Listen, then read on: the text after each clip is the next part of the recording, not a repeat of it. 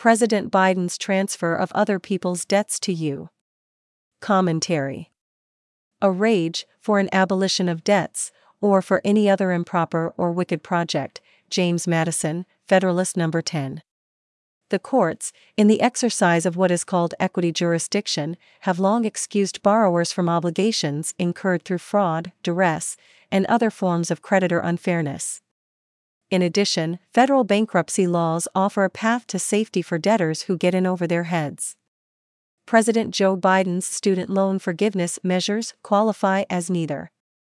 Instead, they are classic examples of what James Madison called an improper or wicked project.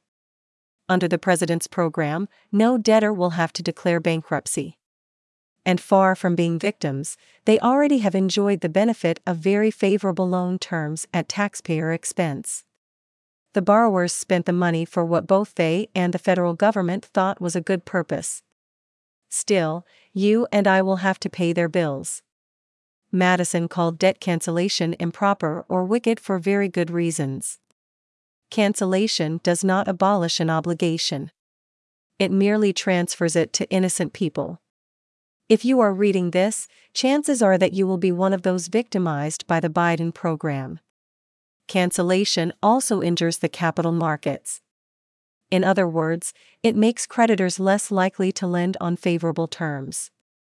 This makes it harder for deserving people to borrow.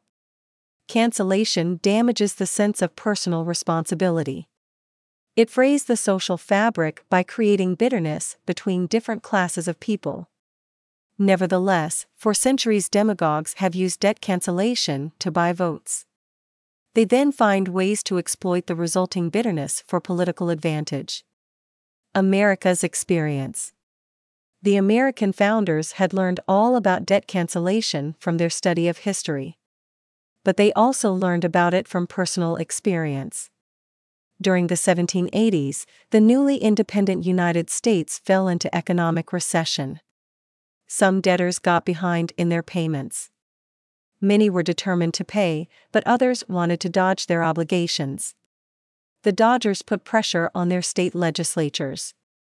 Some of the legislatures yielded to the pressure. In some states, lawmakers issued fast depreciating paper money and forced creditors to accept it in lieu of other forms of payment. In other states, they granted debtors lengthy extensions. Still other state legislatures allowed borrowers to discharge debt by offering creditors cheap or worthless property. These measures were part of a wider pattern by which states adopted statutes with retroactive effect. The disastrous results. The 1780 state debtor relief measures proved disastrous. The American economy got worse. Creditors stopped lending. Bitterness grew between different classes of people. Bitterness also grew among the states. For example, many people in Connecticut had loaned money to Rhode Islanders. When the Rhode Island legislature adopted laws excusing its citizens from paying Connecticut creditors, the Connecticut legislature retaliated with new laws of its own. Soon the two states were on a path toward war. Fortunately, leading American statesmen understood that a new constitution was needed to cure the problem.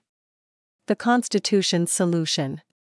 Because the Constitution created a new central government, it addressed primarily matters of federal governance. But it also included these terms. No state shall coin money. Emit bills of credit.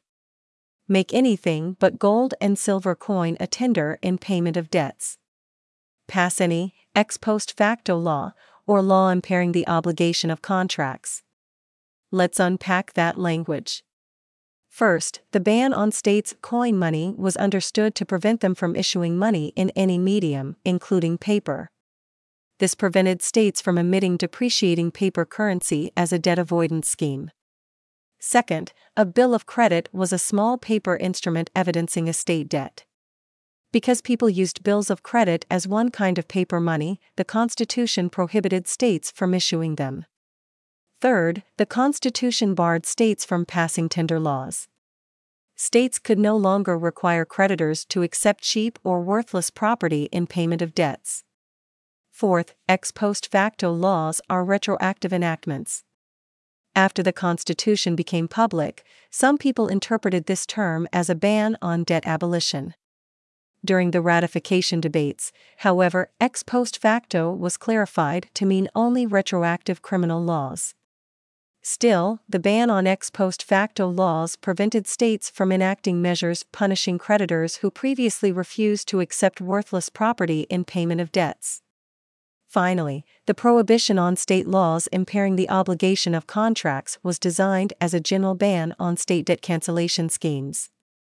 As Alexander Hamilton clarified in Federalist No. 80, the Constitution did not prevent state courts from continuing to relieve deserving debtors from obligations incurred through creditor fraud and other unfair practices. In the years since the Constitution became effective, the Supreme Court has weakened somewhat the prohibition on state laws impairing the obligation of contracts.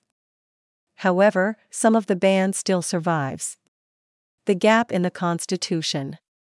Although the Constitution barred states from abolishing debts wholesale, for the most part it did not extend the same prohibition to the federal government, although a ban on federal ex post facto laws and the Fifth Amendment Due Process Clause did grant some protection against federal retroactivity.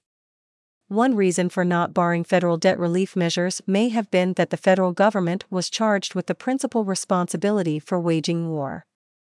The needs of waging war might require debt readjustment.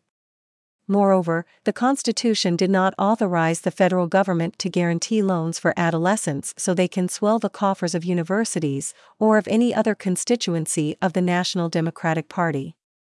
Further, as Madison suggested in Federalist No. 10, the founders did not believe that a single special interest could become powerful enough to generate this kind of self-serving measure at the federal level.